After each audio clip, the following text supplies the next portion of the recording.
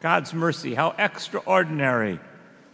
It's difficult to comprehend God's mercy because we live in a world that is not merciful. We live in a world that acts contrary to God's mercy, a world that does not forgive, a world that seeks revenge to get back at. But God's mercy is so the opposite to the thinking of our world today. In fact, God's love and mercy is precisely the cure for a world that is out of whack. That's why a couple of years ago, our Holy Father had a whole year, a Jubilee year of mercy to try and root out some of the bitterness and anger and resentment and revenge that's destroying our world. If we turn to God, there is no sin that cannot be forgiven. We are the ones that put up barriers between ourselves and God's mercy. We are the ones that put up barriers between one another. So to receive God's mercy, we have to let those barriers that we put up between ourselves and God dissolve. Everyone can begin again. And our scripture readings this weekend remind us that we do not have to remain stuck behind those barriers and what is keeping us from God. They teach us about God's mercy. The first reading that we heard was about the people sinning at Mount Sinai, making a golden calf and worshiping it. Difficult to imagine how people who could wander so quickly after just having had this experience of the miracle of the Exodus, walking right through the middle of the sea out of slavery in Egypt. But that's what sinning is. We quickly forget. We quickly forget what God has done for us. And that's always the cause of sin, forgetting. Moses interceded before God, and we witnessed there God's mercy as he forgave the people.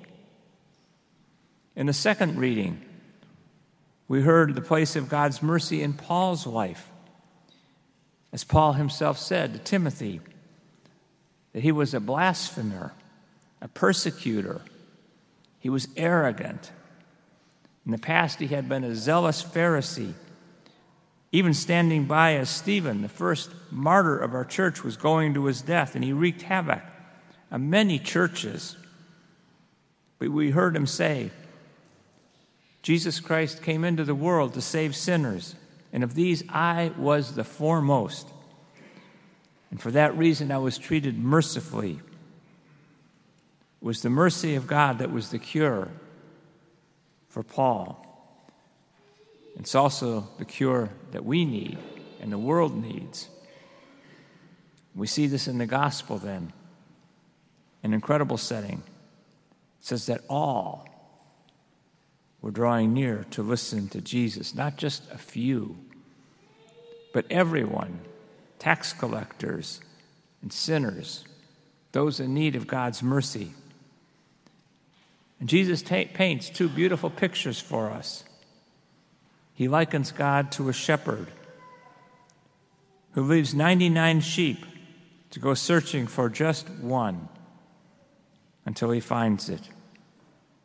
And a woman who loses a very small coin and searches until she finds it. There's a little word in both of these stories that we might miss, but it's packed with so much meaning. That word is until they find it. Both the shepherd and the woman search until they find what they're looking for. When Jesus asked his listeners who would leave the 99 sheep in the desert to go looking for one lost one, you can presume he got the same message we would give. No prudent shepherd would even think of doing anything like that. And when asked about a practically worthless coin, worth not even maybe a penny, you might have responded, well, I've got better things with my time than to tear my house inside out looking for just one worthless penny. But that's not the picture that Jesus paints for us. We are talking about a search that does not end until the lost object is found. And here's the point. Jesus is painting a picture for us of God who refuses to give up on anyone. Anyone. We're too valuable to God. Every one of us. God's ways may seem too foolish to us, too generous. Jesus' portrait of God might not be the portrait of God that we would paint, nor how we think that God operates. What a reassuring portrait we are given that God will never turn away from us. God will never, ever give up. Some of us have a difficult time understanding that God can be this merciful. Why? Maybe because we don't experience it. When Jesus walked the earth, this is precisely what he did. He let all of these people, tax collectors and sinners, those people who were living on the margins of life, he let them truly experience in their hearts and souls this mercy of God. And so they felt comfortable with him. They felt welcomed by him.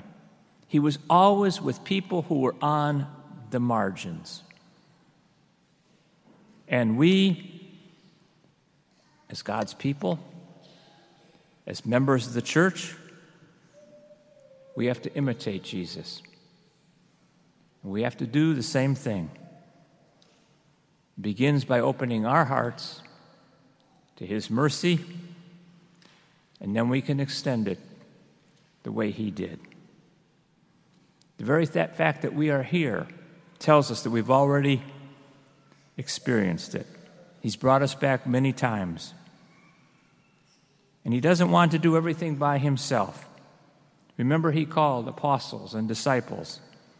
And he wants you and I to be good shepherds as well, by sending us out to bring in the lost, so that we can share more joyfully in his kingdom.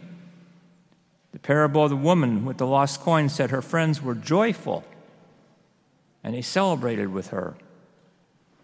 When Jesus works through us to bring friends and family members and work acquaintances closer to him, it's an opportunity to have a joy in our hearts much more intensely.